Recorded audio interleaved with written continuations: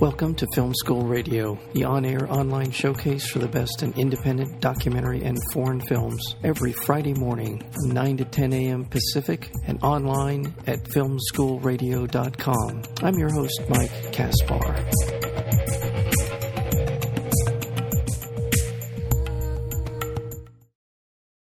We are really honored and privileged again to welcome to the show one of the best documentary filmmakers in the world, and that would be Steve James.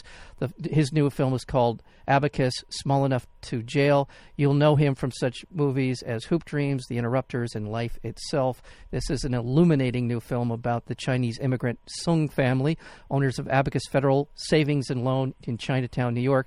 They were accused by the Manhattan District Attorney of being involved in banking fraud, and they were prosecuted. Over the course of this 5-year legal battle, we see really what is a portrait of a family in crisis, a family coming together to bond together to defend themselves against a remarkably charges that are such an overreach that it's hard to believe at times. Steve James, welcome to Film School. Great to be here. Thank you so much, and thanks for this film. It's such an enjoyable watch, and this family, Thomas Sung and his daughters and his wife, everybody in this film is such a wonderful subject. How did you come to know about this particular story? I didn't read about it. That's for sure, at least not initially, and that's because, oddly enough, If this bank was small enough to jail, it was also too small to be covered in the media, I guess. None of the mainstream media was really covering this case, including the New York Times, where Chinatown is located. Yeah. And so I found out about it through one of the producers on the film, Mark Mitten, who happened to be friends to the family. He'd known them for about 10 years. And he called me up as the trial was looming and said, there's this crazy, amazing story going on in New York, and explained it to me, and I was kind of, bewildered at it. And so we went to New York for a few days to sort of film and sort of see if this was a film that a story we could tell. And I, of course, immediately fell in love with that family that you're talking about. I mean, yeah. They are truly a remarkable group of people. Yeah, there's Thomas, who is the father, and then there's Jill, Vera, and who am I leaving? Chanterelle. They are loyal to their family, loyal to their father and mother, care deeply about their lives together, and had the wherewithal, the intelligence, the determination to stand up to probably the largest district attorney office in the country. I'd speculate, and I want to get a little bit into the circumstances. And one of the things that's particularly infuriating about the film is the theatrics surrounding their arrest and such. But so here they are. Tell us a little bit about Thomas and his background when he came to the United States and his history a little bit. Yeah, sure. So Thomas Sung, the father, came to the States when he was 16 years old. He's now 81, so that was a while ago. He became a successful lawyer and lived in Chinatown, and had a perfectly great career going. And, one day he went to his bank and tried to get a loan and was, rebuffed. And he was amazed at that because he was a successful man. And he came out of that with this idea, that if he, as a successful lawyer, was having trouble getting a loan, what about the other members of his community who weren't so fortunate? And that spawned this idea that he thought he would open a bank in Chinatown that served that community and wasn't just about taking their money for deposit, but was really about doing what a bank is supposed to do, right, which is to help build a community. Yeah. And so he started Abacus back in 85, and the bank became that very pillar in the community. It was successful. It worked out very well. for the Sung family and for him. But let's sort of frame in terms of its actual size. And you refer to it in the film. The Abacus is I think it's actually gone down, but in the press notes I got 2,531st largest bank in the country. Actually, let's get it precise. 2,651st. Okay, 50. Largest bank. Okay. But yeah, we think they slipped a notch to 2,652nd. Okay, 52nd. Okay, and to put it in some perspective in terms of a larger bank, like let's say the Bank of America, their assets are 1/100th of 1% of the Bank of America. Yes. And I want to talk a little bit about when the prosecution was bringing to bear the full weight of the district attorney's office onto these good people. Tell us a little bit about what happened in that whole scene with their arrest. And sure. Okay. Yes. Yeah. So I mean, the case originated back in 2009 with a loan by one of Abacus's loan officers, which turned out to be fraudulent. And the bank discovered it, the irregularities in that this particular loan officer, Ken Yu, was soliciting bribes from borrowers in order to make their loans go through. Yeah. And they immediately fired him. And then they initiated their own internal investigation to see if there was other problems, and they discovered 2 other employees who were engaged in fraud, not like what Ken Yu was doing, but enough to have them leave the firm as well. And they reported it all to their regulator, which is they were required to do. And in other words, they did everything right. Mm-hmm. It eventually found its way to the district attorney's office, and the bank initially thought that the district attorney's office was going to help them root out any additional fraudulent actions going on in their bank, and they discovered that no, the district attorney's office had decided that the leaders of the bank were actually complicit and encouraging the fraud, which of course made no sense. Yeah. Or they would have taken none of those actions. So that led to, in 2012, because I like to say the wheels of injustice move just as slowly as the wheels of justice.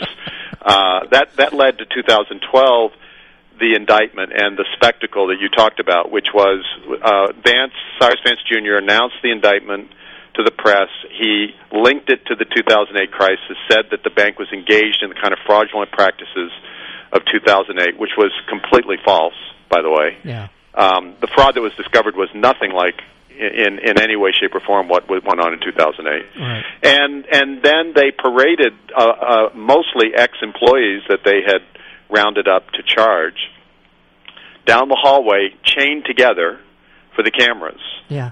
And it was something that none of the people in our film, the lawyers, including Chanterelle, one of the daughters, who at the time was working for D.A. Vance, she saw the spectacle and she said, "I've never seen anything like that." She quit the D.A.'s office basically to join her family in the fight that eventually resulted in the trial that happened in 2015. And again, this happens at a time when, and this is the Manhattan District Attorney, when all around him the financial system is in virtual free fall from the actions from all of the things. Rome is burning, okay?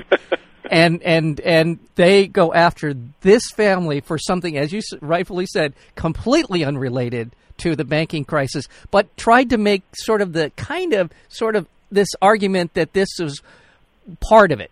Absolutely. No, totally did that. Yeah. And even, we eventually got an interview with Cyrus Vance Jr., and, I mean, his interview moments in the film, I think, are quite revealing across the board.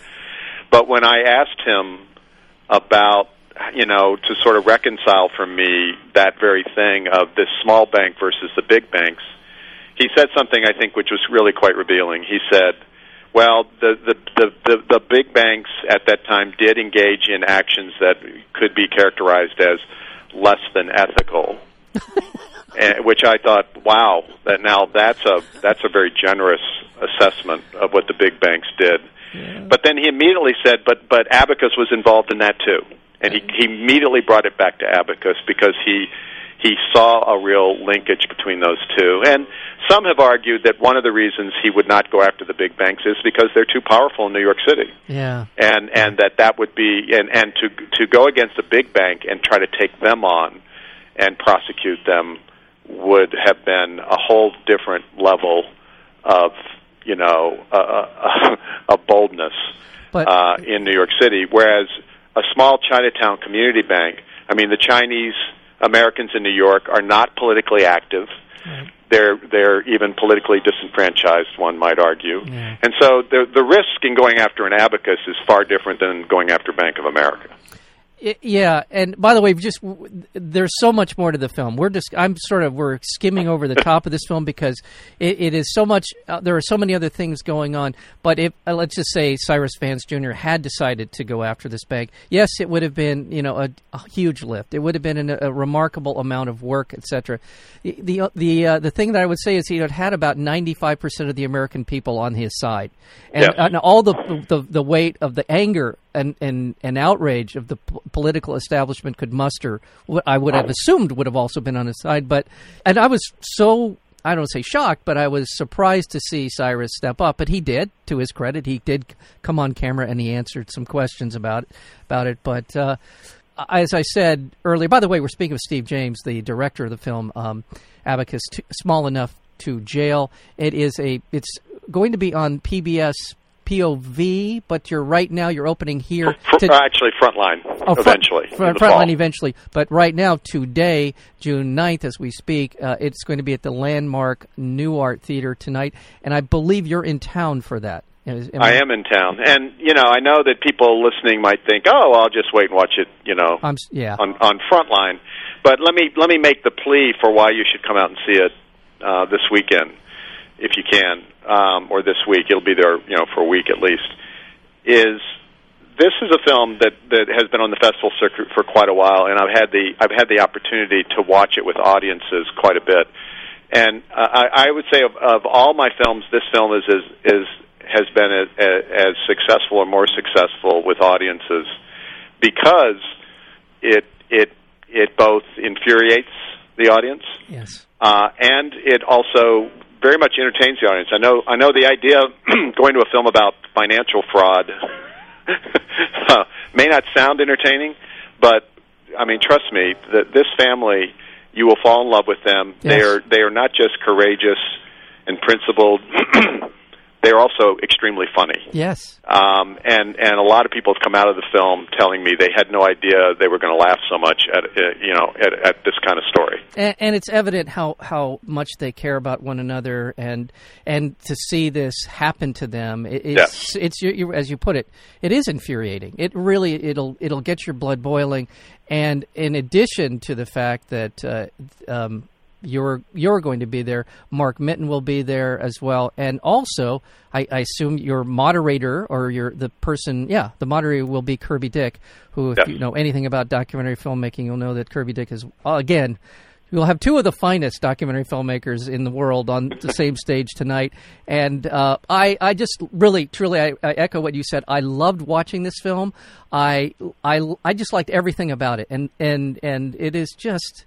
It's important for people to remember these kinds of things for a lot of reasons, but certainly what happened in 2008, not the least of which, to see where the legal community in New York City decided to train its firepower is beyond belief. And thank God for Thomas Chung. He's amazing in this film, and just his sort of. He imbues sort of this gravitas that's really pretty remarkable. Absolutely. Well, congratulations, Steve James, on this film, and I mean, really, continue to do the work you're doing and have been doing. It's just so much fun to talk to you about your work, and it's at least as much fun to watch it. So thank you so much for being here today. Again, the film is Abacus, Small Enough to Jail, and we've been speaking with the director of the film, Steve James. Thanks so much for having me. Thank you so much. Bye. Bye.